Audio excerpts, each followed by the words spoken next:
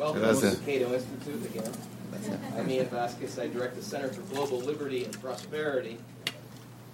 All of us have watched how Hugo Chavez over the past 10 years has accumulated ever more political and economic power in his own hands. And as is inevitable, when checks and balances are eliminated in any country, and virtually all important institutions are centralized under one authority, civil liberties become a casualty. Venezuela has been no exception. 2 years ago, Chavez shut down RCTV, then the country's most important television station broadcasting over public airwaves, something that led to the successful student movement to oppose Chavez's referendum that would have turned Venezuela into a socialist state. Since then, there have been other violations of civil and other liberties. In recent months, beginning at the end of last year and the beginning of this year, Chavez has become more radical, nationalizing enterprises, marginalizing opposition figures through the use of state funds and other measures, and using increasingly belligerent rhetoric against opponents, both domestic and foreign. This has all happened as the price of oil and domestic social and economic indicators have deteriorated, and as the popularity of opposition political figures has increased, some of them even gaining elected office in important positions. More recently, the government announced that it would be shutting down 240 radio stations. Most importantly is Chavez's promise to shut down Globovisión television, the country's only remaining independent television station broadcasting on public airwaves. All of this is to counter what the government calls media terrorism, something otherwise known in the civilized world as freedom of the press. Cato originally invited the president of Globovisión, Guillermo Zuluaga, to speak here today, an invitation that he generously accepted. Unfortunately, after Cato announced that he would be speaking here, a Venezuelan court prohibited him from leaving his country in a decision that turned out to be a politically determined decision. I'm pleased, however, to have with us today the Vice President of Globovisión, Carlos Zuluaga, and he will present a series of short videos, especially prepared by Globovisión for this policy forum. Before I introduce him, however, let me personally testify to the critical role that Globovisión plays in a country that can no longer be called a democracy. Globovisión is the place where Venezuelans go to find out what's really going on in their country and to get viewpoints that are different from those expounded by the government's 5 propaganda television stations. It's also the place that Venezuelans go to report abuses of power by the government, and I can testify personally about that based on a visit that we made to Venezuela in late May, where the Cato Institute had organized a seminar of the kind that Cato has been doing in the United States for many years and around the world for young Venezuelan students and leaders on classical liberalism, history, economics, and so on. Cato held a 3-day seminar outside of Caracas, and the government began its harassment of the event weeks before we began by claiming that we were setting up a training camp for subversive tactics to overthrow the Chavez regime. As the event began, the National Guard, an official from the Ministry of Education, and state television showed up to shut the event down. They were clearly trying to provoke us, and it was a very tense several hours as they were trying to lay bogus claims about what we were doing there. Eventually, they left. But one of the first things that we did was call Globovisión television and report what was going on, and they immediately started reporting that. And indeed, this is something that people in Venezuela have to resort to in a country where arbitrary use of power has become so common. And I think that the fact that Globovisión started reporting it and then it was starting to be reported by news outlets in Latin America is one of the reasons that eventually we came to an agreement that the government would let us continue our event. Later that same day, one of our speakers who was coming into the airport, Álvaro Vargas Llosa, the Peruvian intellectual, was detained at the airport. And again, Globovisión started reporting that, and that became international news, putting more pressure on the government to finally release him after 3 hours on the condition that he wouldn't speak about political issues.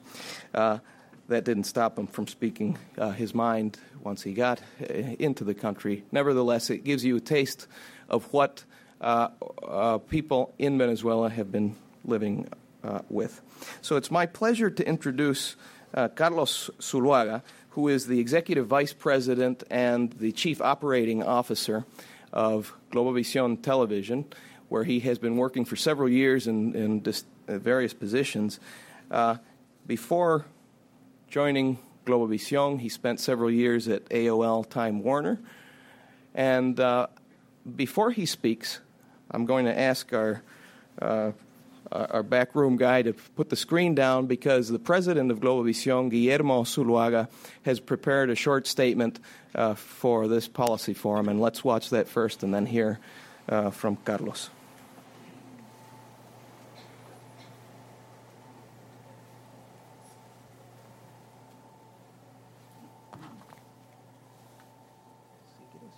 Ian Vasquez, Director for the Center for Global Liberty and Prosperity, and all the directors of Cato Institute here present, ladies and gentlemen.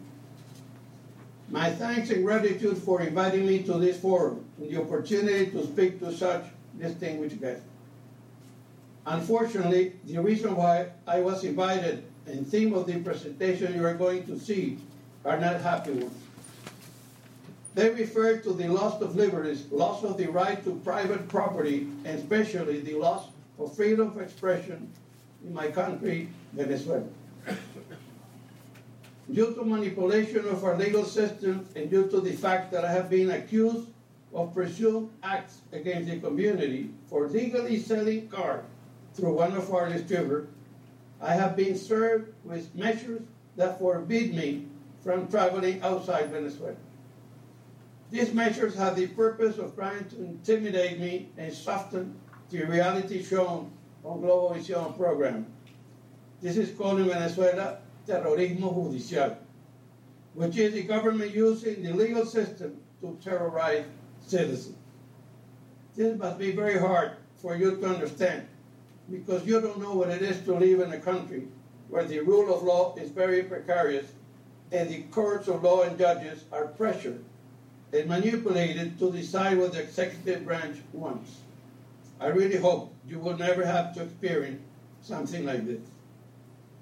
I was hoping to obtain a legal permit to travel to this forum. It was denied last Monday. But we will not disappoint you. Here are Rafael Alfonso, President of CEDICE, which, in my opinion, is a Venezuelan organization that best represents what Cato Institute is. CEDICE is a Venezuelan think tank that defends and promotes democracy, free enterprise, and liberal government. And Mr. Alfonso is the best and more knowledgeable representative of this fact. My presentation will be done by my son, Carlos Zuluaga, who, as Chief Operating Officer of Globovisión, has had to experience the constant attacks on freedom of speech that we have to go through on an almost permanent basis.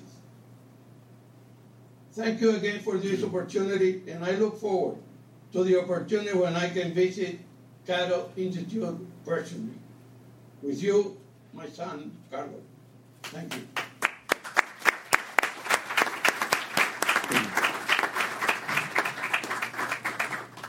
Good afternoon, everyone.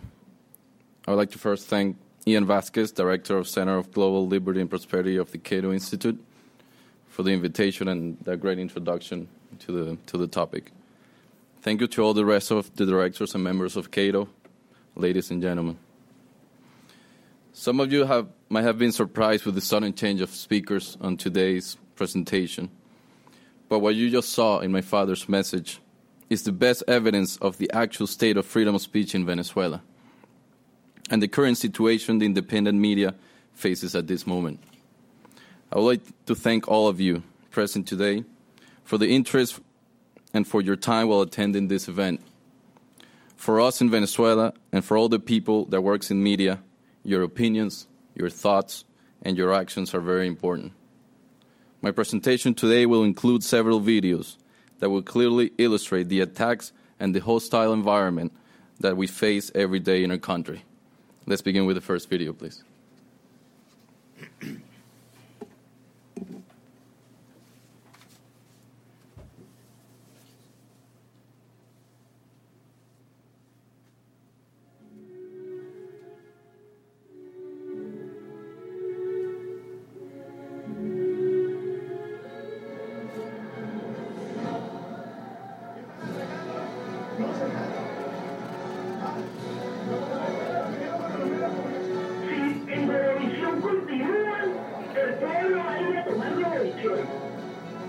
Y nosotros la única arma que tenemos es un micrófono y una cámara. Globovisión es objetivo revolucionario. CNN y Globovisión, que actúan en paralelo para crear terror. La sede de Globovisión en el sur. Globovisión, agente de la CIA. Patria, socialismo o muerte. Y cuando decimos muerte, es muerte.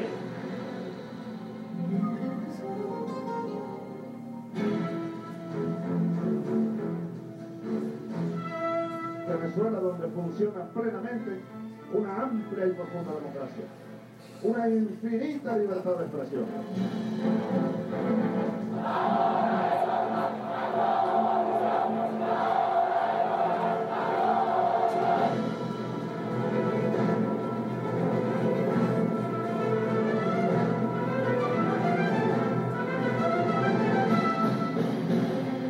Globovisión, se pudiera decir, es una televisión forajida, fallida, antidemocrática, racista, que practica valores del fascismo internacional.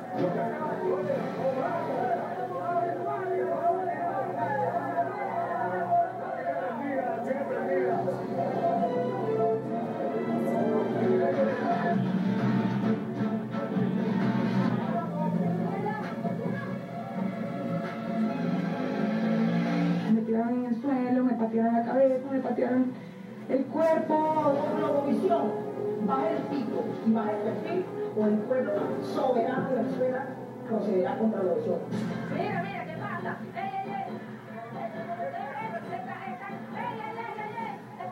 Están cambiando el equipo de Globovisión, señores. Están cambiando el equipo de Globovisión. ¿Qué pasa?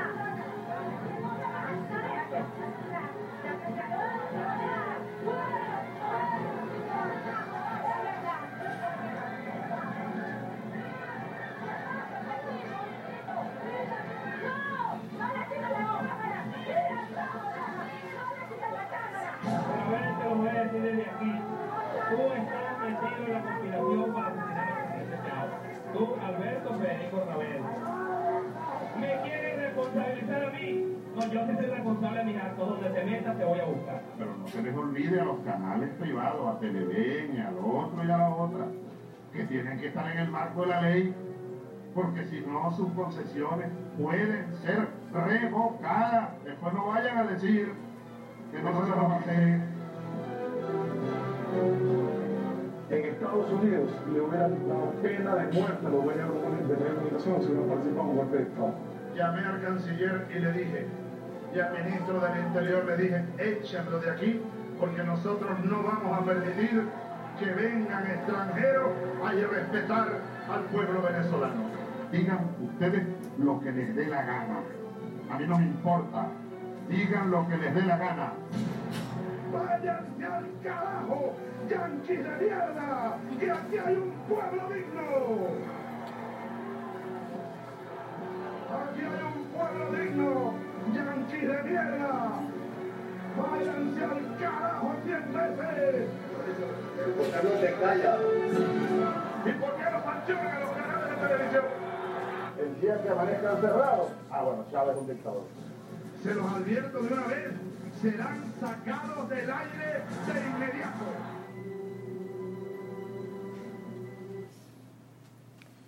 There's no doubt about it. Freedom of speech in Venezuela is under serious threat. Scenes like you have just witnessed have prompted stern rulings by the Inter-American Human Rights Court. The highest legal authority on human rights in the Western Hemisphere has ruled, with no right to appeal, that the Bolivarian Republic of Venezuela is responsible for violating the right of freedom of speech and the physical integrity of Globovisión employees as per the American Convention of Human Rights.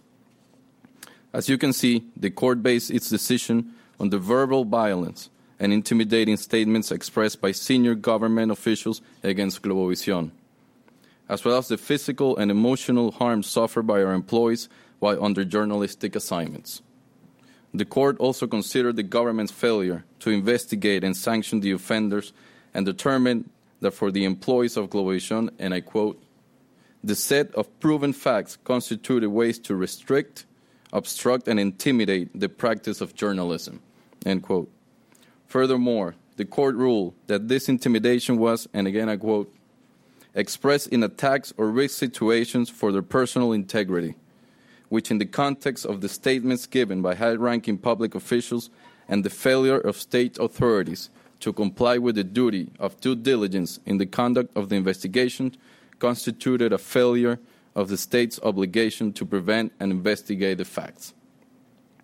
The Inter-American Human Rights Court's ruling is unequivocal in its finding that the Bolivarian Republic of Venezuela is internationally responsible for its actions. Among the compensatory measures to be taken by the Venezuelan state, the court says, and I quote, this judgment in itself is a form of redress. The state must adopt all the measures necessary to prevent the undue restrictions or direct or indirect impediments to the exercise of the freedom to seek, receive, and impart information of the people defined as victims in this case. The state must effectively and within reasonable term conduct the investigations and necessary criminal proceedings is still in process at the domestic level, and all future investigations or proceedings in order to determine the corresponding responsibilities for the facts of the case at hand and apply the appropriate legal provisions. The state shall publish at least once in the official gazette and in another newspaper of white national circulation this judgment, without the corresponding footnotes and the operative paragraph therein, in the term of 6 months, and from the notice of this judgment. To this day, the government has failed to comply with every single one of these rulings. On the contrary, the government has openly flouted the rulings by coercing media outlets to censure themselves, muscling their editorial line and criminalizing the press and the media in general. Globovisión is the only over-the-air broadcast television station operating in Venezuela, which maintains an independent and critical editorial posture. Radio Caracas Televisión, Channel 2, Venezuela's oldest and most popular television station, was forced off the air 2 years ago. Today, Globovisión is under close scrutiny by the government. Why, you might ask? What is Globovisión? Let me show you in the next video. Video 2, please.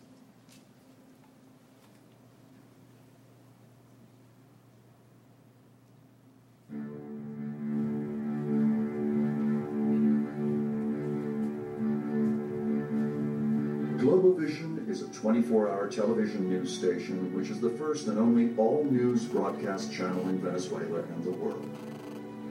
We believe in democracy. We believe in the freedom of speech as a fundamental human right, as established in constitutions and international conventions. This consists in the right of every human being to seek, receive, and spread information, ideas, and opinions of any nature without prior censure, despite any limitations that may be imposed on it.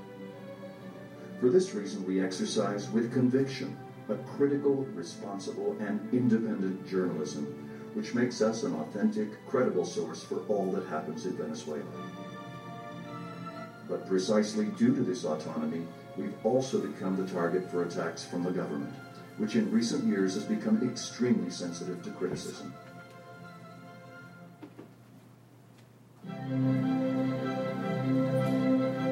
After nearly 15 years on the air, our television broadcast signal can be seen for free in only 2 of the most important cities throughout the country. which translates into a mere 40% of Venezuela's viewership, due to the fact that in recent years the government has been unresponsive to all our requests to extend our range of coverage. In contrast, television stations which came on the air 10 years after we did, but have a clearly pro-government editorial stance, already have virtually national coverage, despite the fact that according to the law, permits must be granted on a first-come, first-served basis, depending on the date the application is received. Despite this government-imposed limitation, GlobalVision's programming is seen across the whole country via cable and satellite. Our successful and responsible work has reached beyond our borders. GlobalVision is seen in Peru, Colombia, Chile, Puerto Rico, Argentina, and Uruguay. The TV Venezuela channel rebroadcasts GlobalVision's programming to all of the United States, and it's also seen in Portugal, the Canary Islands, and Spain. This is clear evidence of GlobalVision's credibility as a source for news and information, not only in Venezuela but also internationally, where important news networks such as CNN in Spanish, BBC, and RCN, among others, carry our signal. But the state policy of harassment and intimidation that seeks to restrict free speech is also made evident through restrictive laws. New taxes that, on top of those that everybody pays already, are being applied to the media.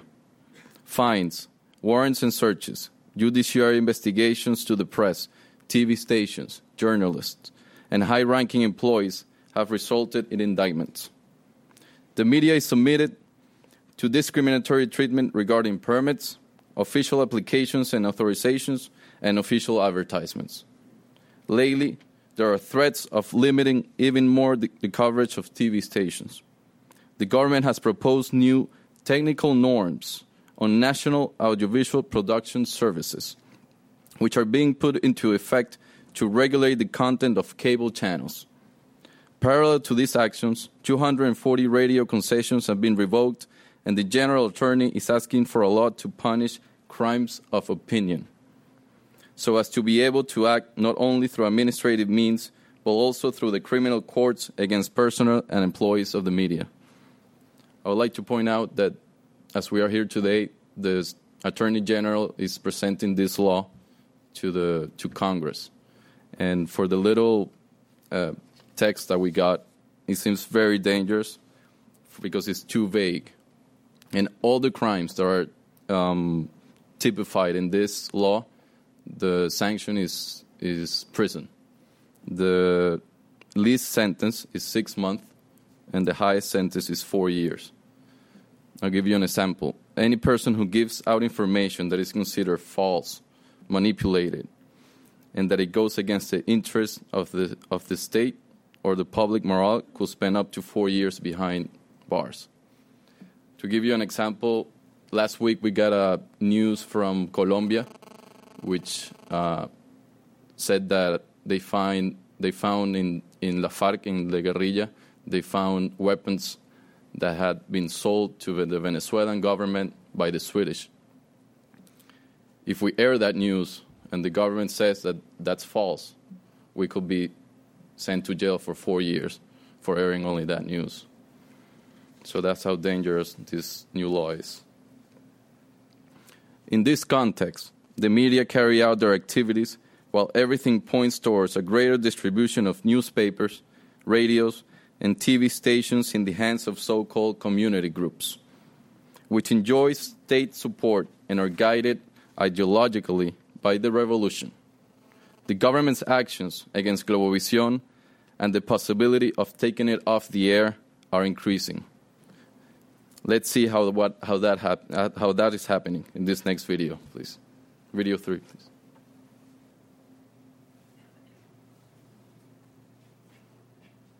In recent years, GlobalVision has been the object of dozens of criminal investigations, administrative sanctions, and lawsuits by the Venezuelan government. During the last 9 months, government officials have filed in and out of GlobalVision's offices without due cause, in vain attempts to find a pretext for levying sanctions on our station, measures which could trigger the revocation of our broadcast license and put us off the air. In the last 9 months, Global Vision has been the object of 5 different so-called administrative procedures for supposedly airing messages which, quote, justify or encourage acts of war or contributing to a breach of public order, unquote. The supposed facts used to support these allegations were based on statements made by guests interviewed on news or talk programs, not by Global Vision's journalists or employees. In one well-publicized case, the government opened an inquiry with the intent of imposing administrative sanctions because Global Vision, the only 24-hour news station in the country, was the first to inform its viewers of a series of early morning earthquakes that were occurring across the country. If Global Vision were sanctioned, its broadcasts would be suspended for 72 continuous hours, and in the case of a second infraction, the revocation of our license would be final. But these 5 visits from Venezuela's telecommunications regulatory agency were not the only ones. Government officials of the National Tax Authority, the CENIAT, made a visit to notify Global Vision of a fine amounting to almost $2 million for having granted airtime to NGOs to broadcast public service announcements. Venezuelan society reacted spontaneously to this development and made a public fundraising appeal to help pay the fine. Este es nuestro aporte por la democracia, este es nuestro aporte por la libertad de expresión. La intención de la gente de estar con la libertad de expresión y con el canal, con la revolución. It's significant to note that in the wake of this widespread public support, as the funds were being raised, the government raised the fine to over $4 million. Since Global Vision has always respected the law, it paid off the fine under protest, aided by the contributions of more than 400,000 families. Other fines and sanctions seeking to strangle Global Vision financially have been executed during this year. In May of 2009, Global Vision was declared subject to a special tax of $1 million.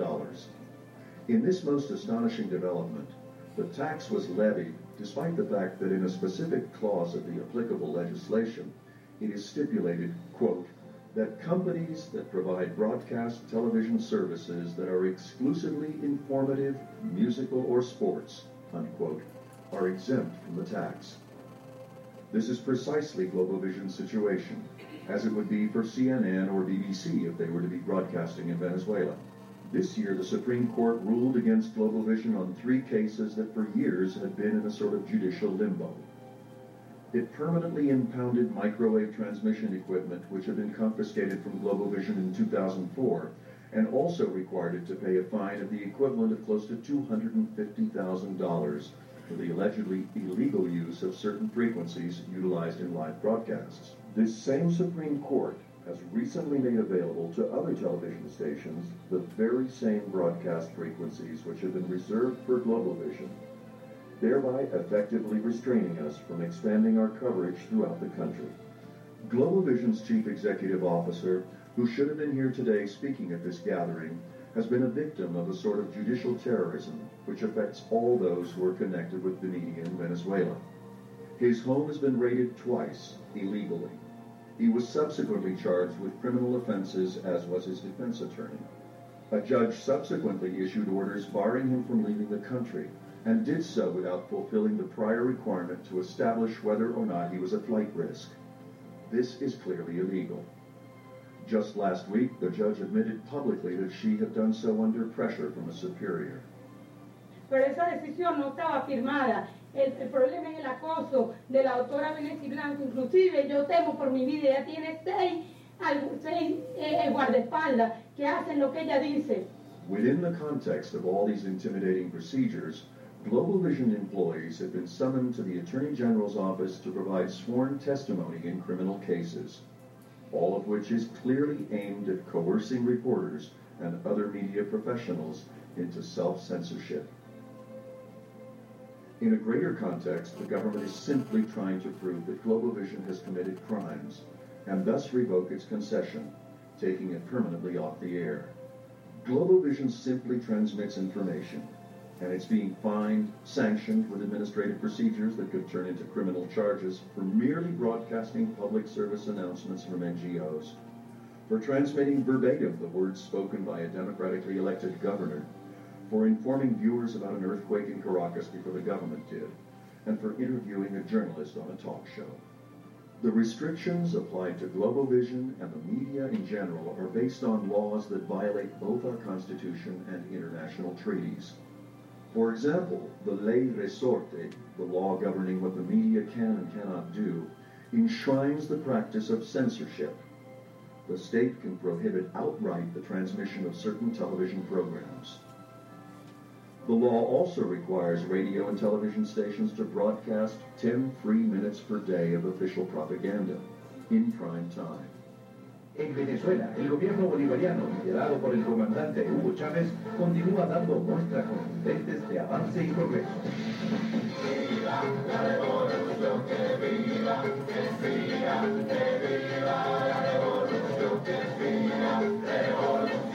Bueno, Chávez, yo te bendigo en el nombre del Padre, y del Hijo y del Espíritu Santo. SIDA es Venezuela, Venezuela de verdad. In addition, whenever the government so desires, it can and does interrupt at a moment's notice all broadcast television and radio station programming throughout the country and inserts its own programming, known as cadenas, or chains. Since 1999, the President has chalked up 1,877 hours of cadenas, subjecting listeners and viewers to the equivalent of 80 days of non-stop talk and programming deemed to be of importance to Venezuelans, a great deal of which is clearly not a matter of broad national interest. ¿Es acaso mentira el destierro de los polos? The government discriminates against Globovision by not granting it any paid advertising, while other stations that follow more faithfully the official line have multi-million-dollar advertising contracts with the government. Furthermore, due to the recent spate of nationalizations, once a private firm is taken over by the state, we automatically lose its advertising. In order to really understand just how far the Venezuelan government will go to demonize the media, watch carefully the following clip of an interview which was carried by news outlets throughout the world. The version you are about to see, however, was doctored by the government. The voice you hear of our reporter interviewing Secretary of State Hillary Clinton is not his voice. The questions you hear him asking were, in fact, never asked. The interview is a montage, and it was shown repeatedly, as you see it right here on the state-controlled media. In West Democratic Organization, Sur Venezuela Opposition, look for support. The narco-traffickers and the gangs and the other elements like militias. Which advice would you give us to back up and take care of Chavez?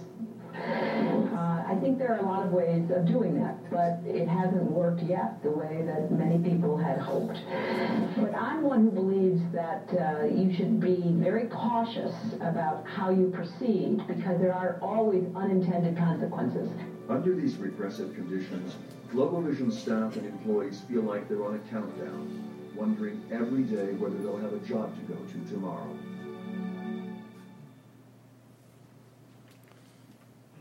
You may ask yourself, how did we arrive to this? Venezuela's President Hugo Chavez makes his first public appearance in 1992 as a lieutenant colonel leading failed coup d'etat against President Carlos Andrés Pérez, elected freely for a 4-year term by the Venezuelan people in 1989. Chavez was imprisoned but later pardoned by order of then-President Rafael Caldera. 6 years later, he achieved executive power through popular vote. Chavez's lifelong experience in the armed forces, where insubordination is not tolerated, has defined his style of governance for the past 10 years. Yet he has already made it clear in public statements that he intends to remain in power forever. How does he achieve so much influence and power? Let's see it in the next video.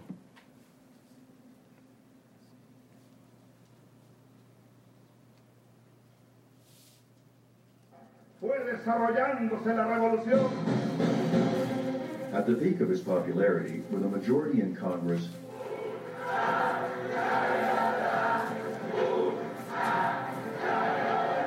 President Chavez was able to designate loyal followers to control the state's chief centers of power.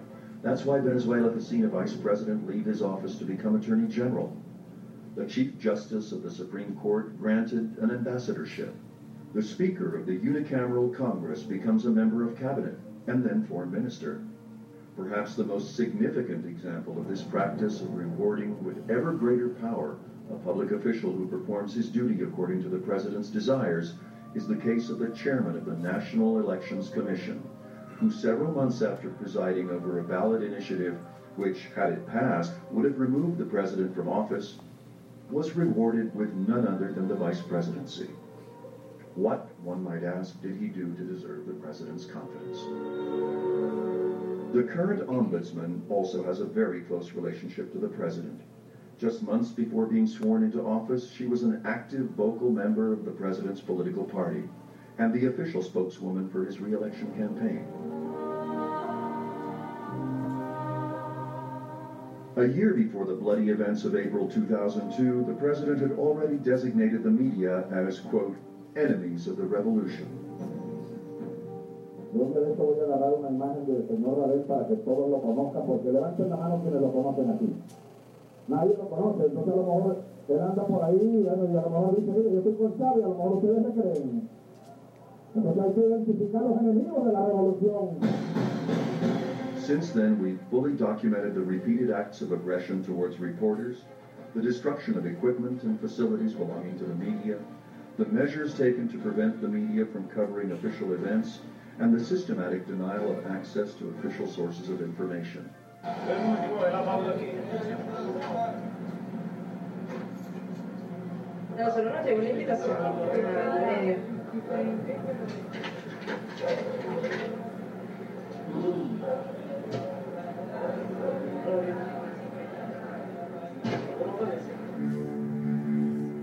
We've filed lawsuits on all these violations of the law, none of which have ever gone to court.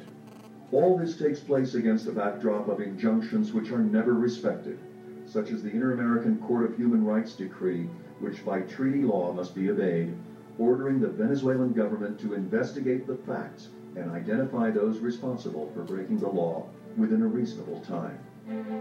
In Venezuela, the constitutionally enshrined right to private property is also under attack. Propiedad privada que no se subordine al proyecto socialista y al interés nacional está condenada a desaparecer progresivamente. Que lo sepan, pues. NGOs and media outlets which produce television spots in defense of private property, a campaign which is perfectly consistent with the right to freedom of speech as defined by our Constitution, are being subjected to government harassment. More significantly, public policies are being implemented which completely contradict the will of the people, as expressed in a referendum 2 years ago, where the voters rejected the government's push to make Venezuela a socialist country with a de facto lifetime president. Or, as the recent case of Caracas Mayor Antonio Ledesma illustrates, the president is now unilaterally designating individuals to replace publicly elected officials in defiance of the will of the voters.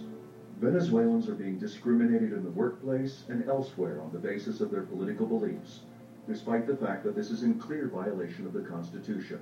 The Attorney General of a country which has been described in a World Bank report as being one of the most corrupt in the world has established as her highest priority the passage of legislation which criminalizes the activities of senior employees and directors of media outlets.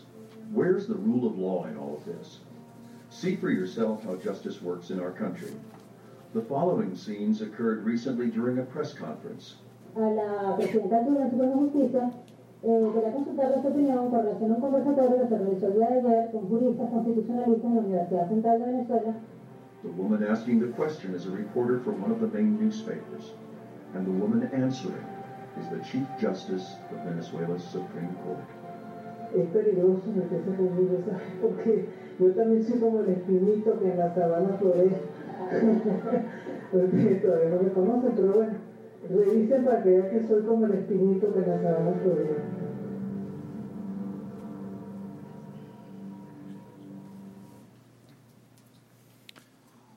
Albert Einstein once said that freedom of speech means that we can express ourselves without fear of being molested or persecuted for it. But as we have seen, that's not what's happening in Venezuela with independent media, and especially with Globovisión. It's a well-known fact that the government wants to shut down Globovisión and intends to do so by opening administrative proceedings on baseless grounds, which will culminate in the government revoking our broadcast license. Freedom of speech, in the terms established in the Inter-American Democratic Statutes, is a fundamental part of democracy. That means that it is a condition necessary to the practice and the defense of other rights, such as the right to life, the right to freedom, and the right to private property. If Globovisión were to be shut down, we want to alert the international community that this will constitute an arbitrary privation of the right to freedom of speech, not only as a human right, but also as an essential element to democracy. Not only for the journalists, stockholders, directors, and employees of Globovisión, but also for the whole of Venezuelan society. We in the media are in the forefront of the struggle to guarantee that this right is protected, not only for the communicators, but also for the general public. For the Inter-American Human Rights Court, freedom of speech is a fundamental element on which a democratic society is founded on. Indispensable to the formation of public opinion, a condition for the community to be well informed at the moment of deciding its options. Therefore, it is possible to declare that a society that is not well informed is not completely free. In the same terms, the European Human Rights Court has declared that freedom of speech is a fundamental condition for its progress and for the personal development of each individual, by which such liberty must not only be guaranteed in regard to the spreading of information or ideas that are received favorably or that are considered innocuous or different, but also in regard to those that may be offensive, disagreeable, or may bother the state or any part of the population. Such are the demands of pluralism, tolerance, and open spirit, without which a democratic society cannot exist.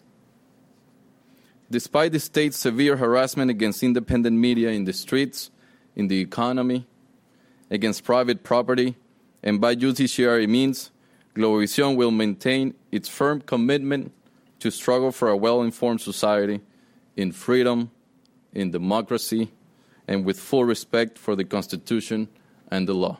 Thank you very much.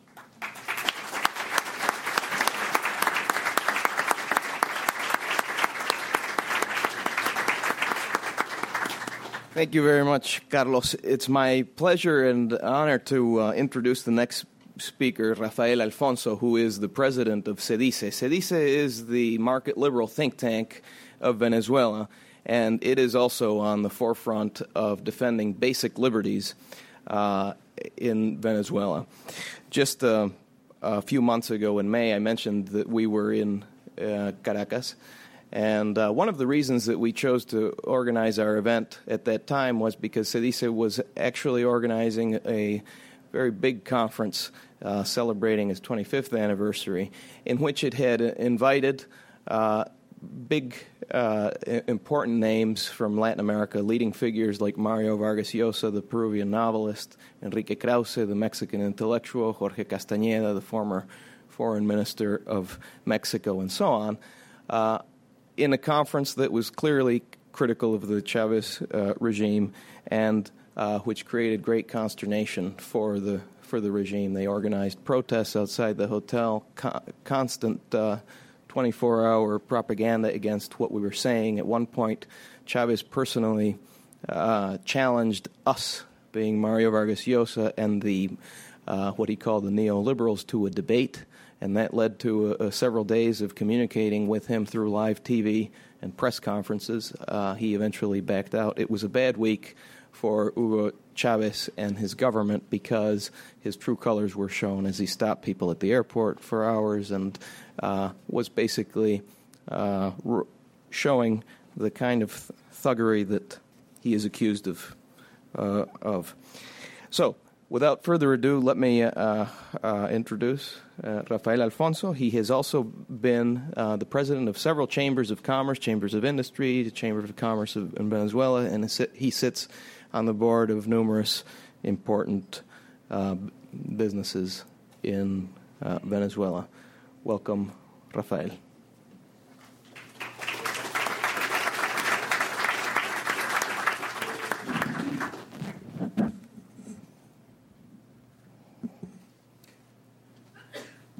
Well, first of all, I want to thank Cato for the opportunity. For Venezuelans, this is a very important moment, and we appreciate all the time that we have to explain a little bit what is going on in our country. 15 minutes is not enough, but I will try to do my best. I also want to thank Guillermo for the opportunity too, for the presentation. I think it was very clear, and it's very hard to show more than what is in this in his presentation, but I will try to explain you what is the socialismo del siglo XXI, the 21st century socialism that Chavez is all the time talking about. Any political program has 5 elements that are essential for understanding this political program: the economy, the state, the social structure, and the political structure, which give a vision, give the orientation of this political program. The vision of this socialism of the 21st century is communism. And we want to clear this very strongly because there are many people who don't want to understand or to accept that we're going to a communist system. It's very hard for any Venezuelan to think that's true, and it's very hard for the people outside. It's even harder to believe that we can end up like Cuba did. But what he's using and why we make this statement is that the theory that the regime is trying to implement is based on Marxism. And what they're talking about is that the only value that is added value that is going to be recognized will be the value that is gotten through work, your salary, which give a plus value that's the only thing that will be recognized as your personal property. The capital and the raw materials, they are transfer values. They're values who cannot be accepted and they are not valid in the equation that they are working. Through this, obviously, they have the elimination of these differential factors. They said everybody are equal and there should be not any differential between people, and all the goods and opportunities should be to the essential level. You should not have more than what you need to survive. And the theory that the regime is trying is based on the supreme social happiness as the ideal purpose. Fights between the poor and the rich population all the time is the rich is the one who is creating the poor. The capitalism as a system of human abuse. Anybody who is a capitalist is abusing of the employees. We're exploiting the employees. The capitalism state and the benefits approach, that's not accepted. All we need is people who work for their own, and they should not have better capital on that. Globalization, empire, and neoliberalism are obviously the enemies that he has to fight with. The new man and the cultural revolution, he's talking about a new man that doesn't want to have property, that thinks that he's socially attracted to be nice with everybody without having any intent to be better or to have a better way of life. That's not important. The only important is that he's a new man that has the equal than everybody else. It's no distinction between people. And the old, the new, and the revolution. And the revolution is obviously the approach saying all that is done in the past is bad. All we're creating new is the new revolution. This new revolution is going to create the new man. In the case of the economy, what we are facing is an encirclement and threatening of the property and the private initiatives, which are limited while the economy becomes state-owned.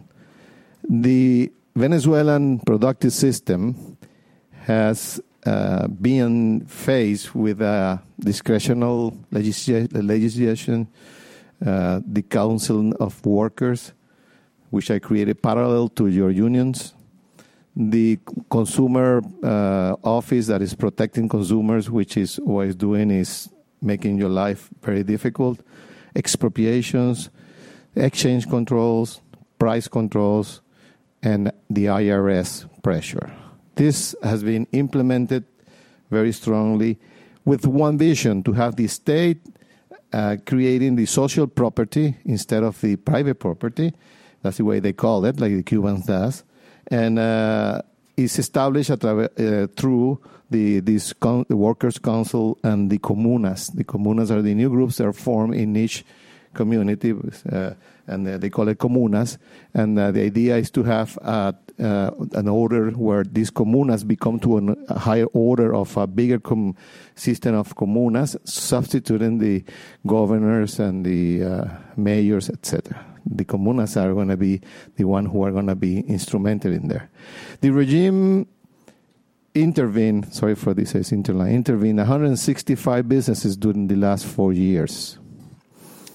Since 1998, the reduction of industrial businesses has been by more than 40%. We used to have 12,300 plus industries. We are right now with 7,800, something like that. The public employees went from 1.4 million in 1999 to more than 2.3 million today. That doesn't include the new expropriation or confiscations that the government has done in the last 2 weeks. There are more than 274,000 cooperatives that were formed. From there, only 74,000 remain in place. This is the list of the expropriation and the statizations, and some of them we call confiscations because they have not paid anything and they have not gone through what the law established. The law says that if you're going to be expropriated, you should go to the assembly. The assembly should approve that, establish the value, and then take your property. They take your property and then the evaluations and everything are supposed to come later on, which is in many of the cases are not. CanTV Movilnet is the communication company. All the telephone companies that used to be owned by CanTV, which is the main telephone company, is now owned by the government. Movilnet is the mobile of this company. All the electricity companies that were private, now they are state-owned, the Electricidad de Caracas and all the others electrical companies.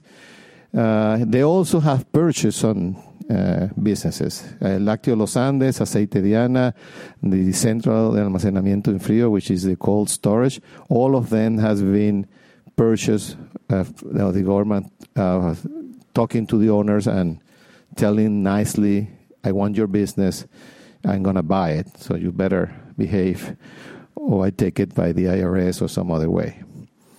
The Globovisión was expropriated in 2003 with a lot of equipment and without any reason. Also the frequencies.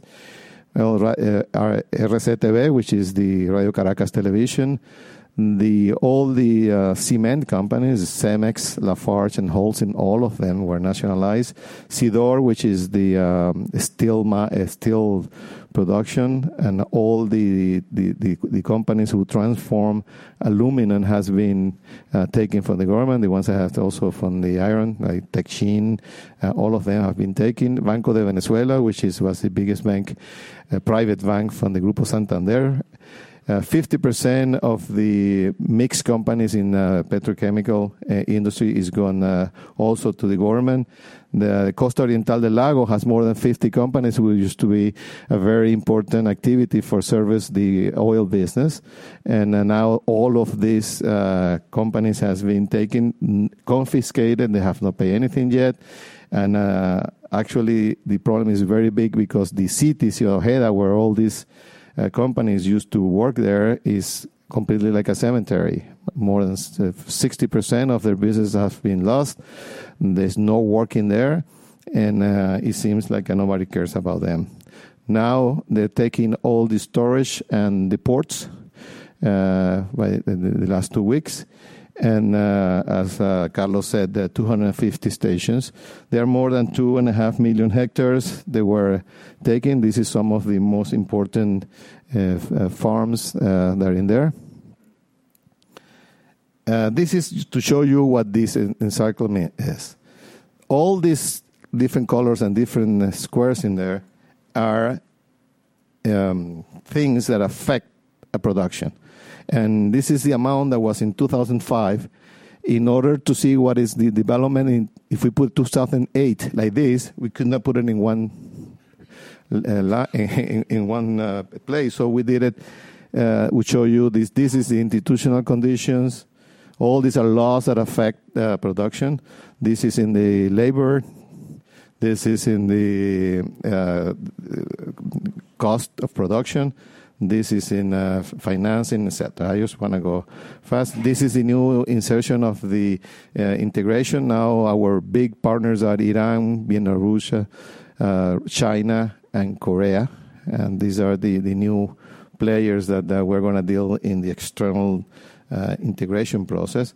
And the collectivism over individual effort. This is the main issue of this vision, which is the popular power gives participation gives conscience, and to have the conscience you need a cultural control, and this cultural control, all these four things together give a minimum satisfaction, solidarity, and participation, which is the new man that I was talking before. And what we have is that all the powers, that independent powers that the government has, I'm sorry for putting it in Spanish, but all I wanted to show in there are 5 powers that are independent. They're supposed to be completely independent. They are used by the central government, and this is the new scheme that is used. The president has a commission for central planification. There are the different ministerios and the authorities, and the new militia. Militia is the new army that is at the disposition of the president. It's not anything with the other military. It's his military. He's going to arm there too. And then you have the socialist businesses, the public services, the comunas, and then in the third level comes the governors and the mayors that were elected by the popular. In other words, the governors and the mayors have to go through this new system where they will have a new chief that is coordinated by the government. The conflict is the other issue that is used, friends and enemies. If you are my friend, you are with me. If you are not with me, you are my enemy. And if you are my enemy, I have to destroy you, and you have to really disappear. All this is doing by disqualification. This is a political discrimination, and then this produces hate, and this hate is comes with the reaction of the people who adverse this system. So all this is doing big fights, big problems through the pressure that all the beneficiaries, the users of the money, rehabilitations, policies, as we have seen, and the control by the rep. Rep is the list of people who can vote. Venezuela has 28 million people, and we have 17 people in the rep. Besides that, less than 18 years old, we have 14 million people. So if you take 28 minus 14, it should be 14. We don't understand why it's 17 to 18 million people who vote. There, a little fat in there of 4 million people. The facts are political discrimination. The Tascon list is a list where if you are in there, you cannot take any government position. Even to get passport, they give you a problem if you were in this list. It has a parallel diplomacy. We have seen in Honduras. It's very clear. I don't have to explain you very much if you have seen what Chavez is doing in there. And the new alliances, which really worry us, is the Iran, Belarus, and Russia. These are the new partners that we don't agree and we don't understand. So what we're showing here is that all this vision, what is looking for is the communism. There are the four, we call it the 5 C's: the encirclement, the centralization, the collectivization, and the conflict give you the communism. And this produces what? People to be fired, a people who lose everything they have, expropriations, the people who they're telling things that you are not doing, but they put it to you. They pressure you, violence, prison, everything that creates fear. At the end, miedo is fear. And this is what the government wants. The government wants that everybody will be with fear. And, the model here, if all the things come to be successful, we have communism, and if it creates all the problems that they think, bureaucracy, people more poor, repression, and lack of food, well, that will provoke liberty. And that's why we in CEDICE are working very hard on freedom. Freedom is our main reason. We have created a new campaign, for protecting the principle of the property rights. Venezuelans have been going through a system where they want to substitute the private property for the social property, and we did a campaign that did one of the cases that they put to Globovisión, because they published what we gave Globovisión to put in the air, and we put a new one which was also banned, and I wanted to show it to you. This is the latest of our campaign. I don't know if that is ready.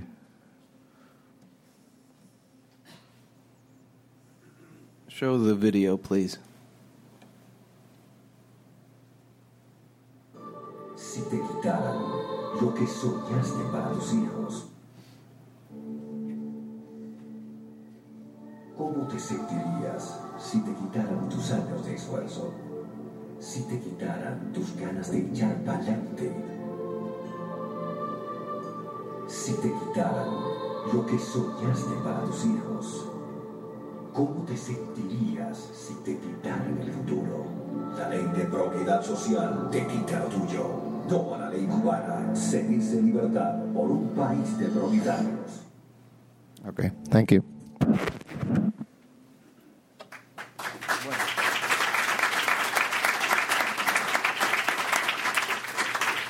Thanks very much. Some of you may not have been able to see the subtitles, but basically it's a series of ads or videos that CEDICE has been putting on the air in Venezuela in defense of private property, and this was the latest one that has also gotten them into trouble with the government, which is now investigating CEDICE, and I forgot to mention that CEDICE is also very much under the crossfire of the government right now, and defending its rights to free expression. The videos that they have put together have been very effective and, as it turns out, very popular, and that's one of the reasons for the strong reaction of the government. You can see those on the webpage of CEDICE. Let me introduce our next speaker, who will provide very brief comments, and then we can go to questions from the audience. He's Robert Rivard, who is the director of the Committee on Freedom of the Press from the Inter-American Press Association, a group of journalists from around the hemisphere who are dedicated to uphold the principles of the free press and the highest standards of journalism. He is also the editor and the executive vice president of the San Antonio Express News.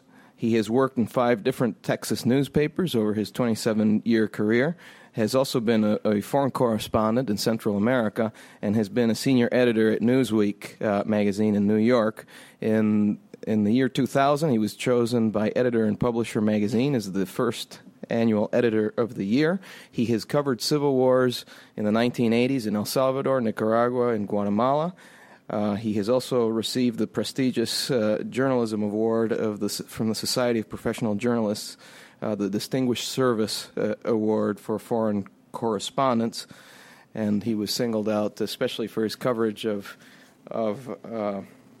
death squads in El Salvador during the 1980s. He is also the author of a book called Trail of Feathers, which was published in 2005 about the 1998 murder of the Mexico City Bureau Chief Philip True in the Sierra Madre. Please help me welcome Mr. Rivard.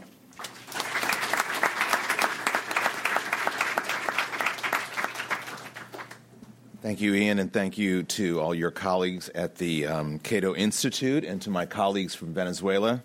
It's an honor to be here today. It's a long way from San Antonio for a midday meeting, but it's my privilege to be here, both as a newspaper editor in solidarity with my colleagues in the Americas, and also as someone who, even though I'm getting older, still think of myself as a street reporter who spent a lot of time in Latin America and has experienced too many scenes like you saw there on the videos today of what is known down there as La Turba, the mobs, the government mobs that are sent out to intimidate and create a climate of violence, which makes it so hard for people to operate in. I see some old-fashioned notebooks and pens out. Anybody on Twitter here? If you think I was checking my email while they were talking, I wasn't. I was sending out tweets. I'd love for you to retweet what I've sent out and spread the word about what we're doing today. I'm Editor Rivard, if you look for me. Social media is an increasingly powerful tool for everyone to report and re-report what's going on, and people down in Caracas can read your tweets. So I hope that you'll spread the message beyond whatever groups you're representing or whatever offices or classes you're going back to in Washington today. Time, unfortunately, is running out for free press practitioners in the hemisphere, and nowhere more so than in Venezuela. No media outlet in the Americas is under more pressure right now or greater threat than Globovisión, which is truly the last independent broadcast station in Caracas and in the country and the region that has not backed down in any way from the intimidation of President Chavez and his government. And I'm finding it increasingly difficult to call it the government and not the regime. I'm pleased to be here with Carlos Zuloaga, who is the Globovisión's vice president, but it's nothing less than tragic that his father and the CEO of Globovisión, Guillermo, is not with us today because the Chavez government, as you heard on the video, refused to allow him to travel. We need to say nothing more about a regime anywhere than to say it's afraid to let its own citizens come and go freely. There is, in fact, an insidious virus. It's not just in Venezuela that's spreading throughout the southern reaches of the hemisphere. It's not a public health threat. I'm not talking about the swine flu. I'm talking about the public threat to the health of the region's fragile democracies and to the civil rights of many citizens that are now imperiled.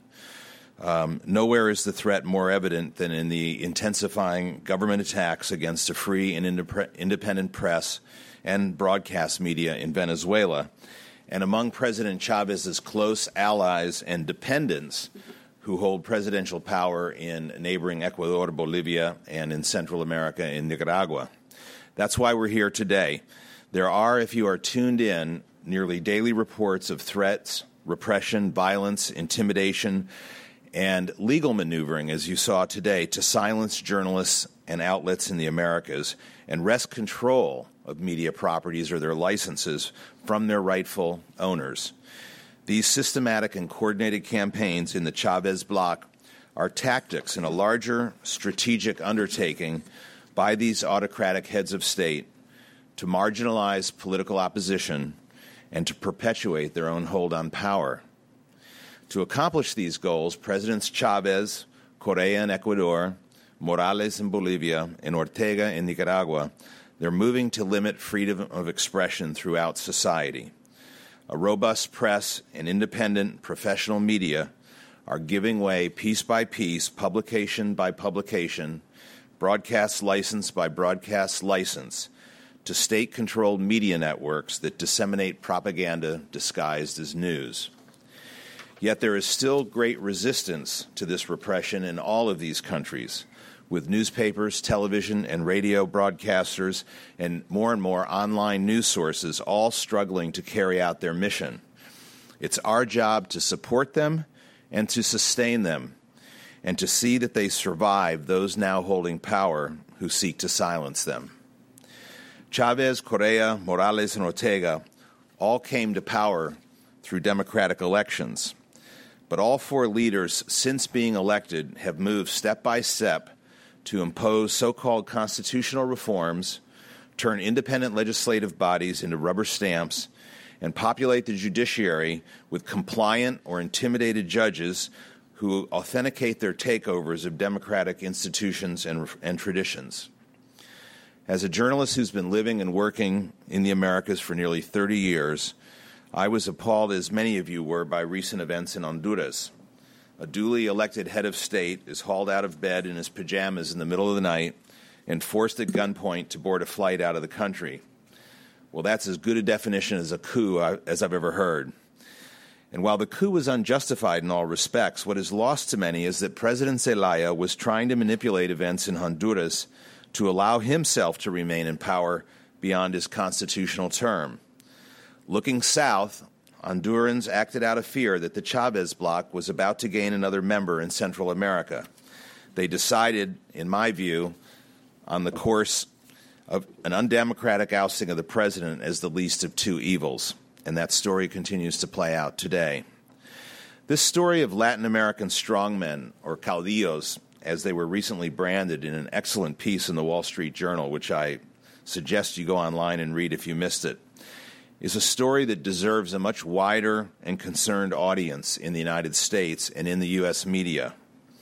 Yet even as societies remain complacent about the possibilities of a flu epidemic until that epidemic is upon us and preventive programs are too little and too late, so too this growing epidemic of repression in the Americas is reported only incidentally. There are, unfortunately, far fewer U.S. journalists on the ground south of our borders to witness the day's events and history unfolding before our eyes. When I lived and worked in Central and South America in the 1980s, a time of revolution, civil war, despotic military regimes and juntas, and human rights violations on such a massive scale, few Americans could grasp that truth back here. The possibility, then, of a hemisphere dominated by civilian democracies was hard to imagine. But one by one, unelected military regimes gave way to elected civilian governments throughout the hemisphere. A long-dormant free press and media slowly relearned the craft and privilege of covering open governments and societies. Democracy was imperfect at best, as it is everywhere, but especially where it was so young and tenuous. But the emergence of Latin America from a very dark era was undeniable. Now the pendulum swings back in the direction of darkness and silence, and I do not exaggerate. What can we do? Well, we can use the power of our voices, the power of the written word, the broadcast word, to resist at every turn. History teaches us that some of the most powerful regimes have imploded from within. Sometimes they're done in by international pressure, by starting wars they can't finish, by isolation, sometimes from within by their own military, sometimes by people power, sometimes because they run out of the money necessary to finance popular support. Journalists watching the Chavez bloc wonder if these strongmen will overplay their own hands as they move to consolidate power and stifle democracy. While we watch and wait, we have to make the price for attacking the globovisiones of the hemisphere as costly as possible. I hope all of you and the organizations you represent will join myself and the Inter-American Press Association in doing just that every day going forward. Thank you for having me here today and allowing me to speak freely.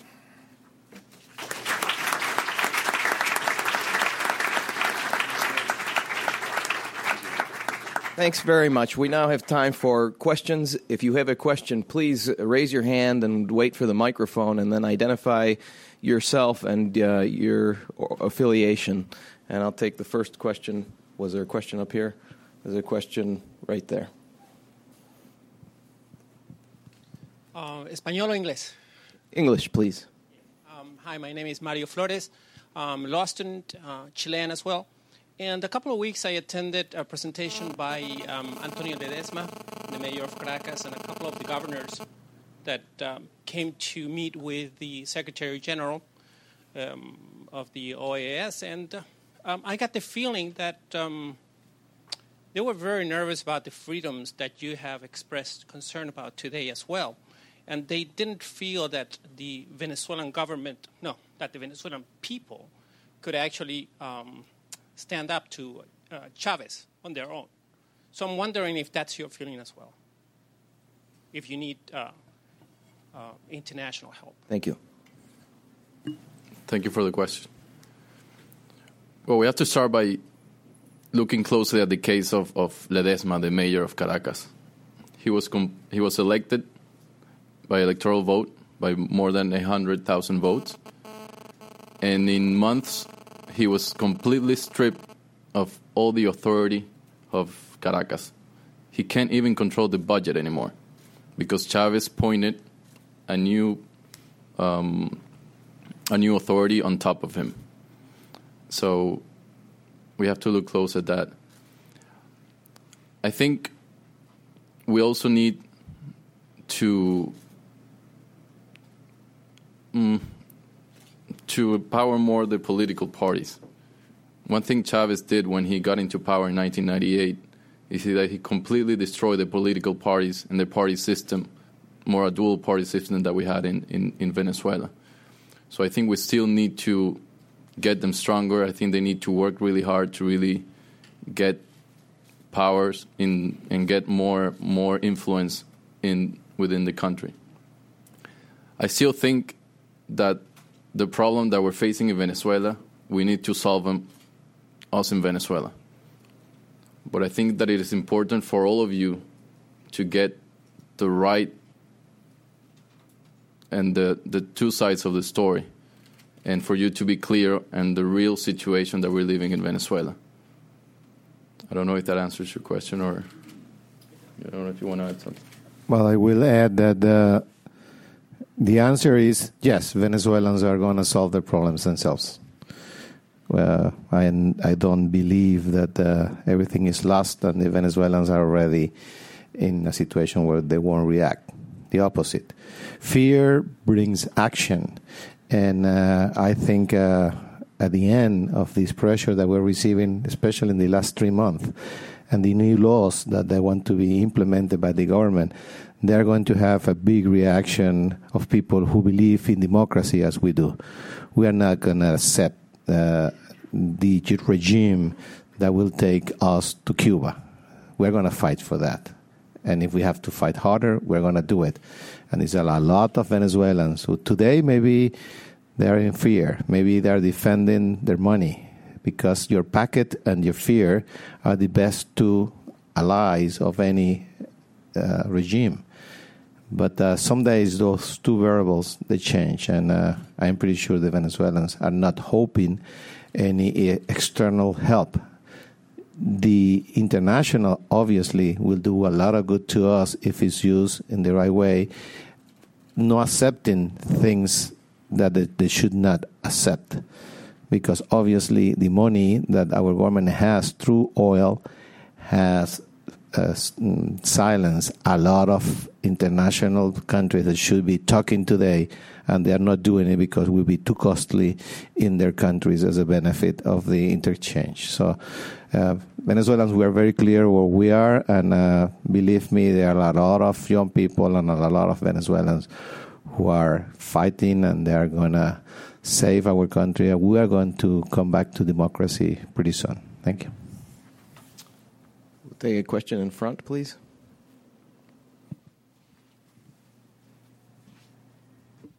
Thank you. My name is Sonia Shota. I am independent journalist.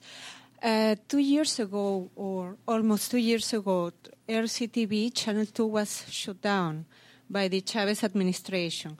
What should be different? What could be different this time with Global Vision? What do you expect should happen this time? Thank you. I think one mistake that Chavez did with the RCTV shutting down is that he announced it on December 2007 that RCTV was going to be shut down in May. He gave everybody 5 months and the people of Venezuela to realize what was coming. What we're seeing now with the case of Globovisión is that Chavez wants to look for the way to diminish that political cost that cost him to close RCTV. And we see it now that we have 5 administrative proceedings opened by CONATEL, the Telecommunications Commissions, and the government hasn't closed any one of them. But now we see that they're starting an investigation on the penal side, on the courts. And that way, it will pass it to the courts, to the Supreme Court, to make that decision.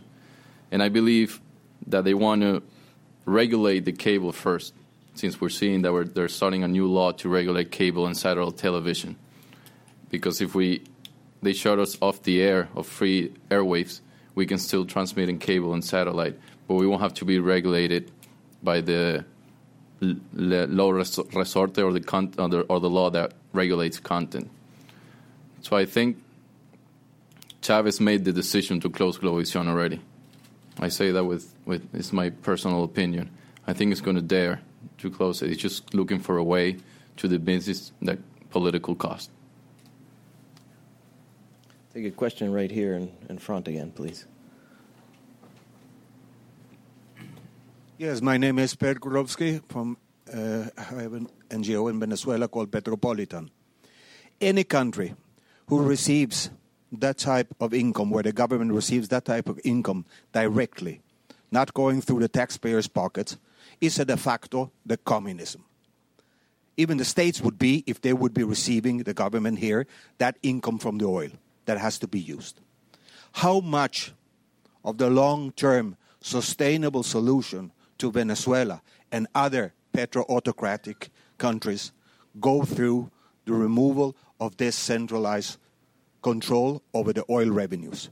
Is it possible to get a solution without removing the main obstacle? Well, in the last 10 years, Chavez has received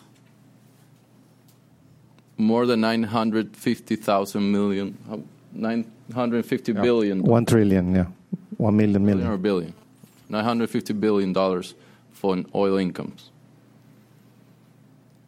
That has helped him not only control and get his control in Venezuela, but also control in the region. We see that he spreads his influence, his socialism, Century 21 socialism, through those petrodollars. We have seen now examples in Ecuador. President Correa now is introducing in Congress a law to regulate media, and it's the exact same law that Chavez introduced in 2003 in Venezuela. To answer your question directly, I believe, as Mr. Alfonso said, that, of course, all that income is helping Chavez now. It's helping him to be sustained in power. It gives him influence.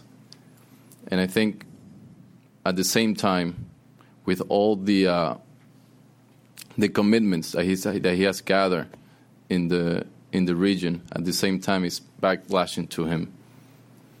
And sooner or later, I think the economical situation in Venezuela is going to really hit, because as the oil price is going down, those commitments are still the same, and it's getting harder for Chavez to meet those commitments. So I believe that it's funny, as we completely depend on the oil industry, but we can say that the oil industry is also supporting Chavez and destroying what Venezuela is right now. I will add that I agree with you. I think the only way that Venezuela someday will have the opportunity to get progress and to really develop is if the oil business is transferred to the real owner, which is the citizens, not the government. We should pay our taxes from the income in there, but since the government has the oil, plus all the other things that I mentioned, which is also a guarantee for doing the things wrong. I think it's no country in the world that has been successful having control of everything, and that is going to be the case of Venezuela. But I hope that after this headache and after this system that we're living, we will have some young people, because I think it's a new generation who has to come to really shake the country and put the liberal system in Venezuela, which is the big lack that we have for many, many years. We have been very opposite not only to Chavez, but the other governments that came before. And I think all of them did the same mistake. The nationalization of the oil business was the ruin for Venezuela, and someday that has going to be studied very deeply and shown that that's the real truth. So I hope someday will come this synthesis of giving the people their stocks, and Venezuela and be a country who can progress and can develop. Thank you. We have time for just one or two more questions. We'll take one here, and then we'll take another one.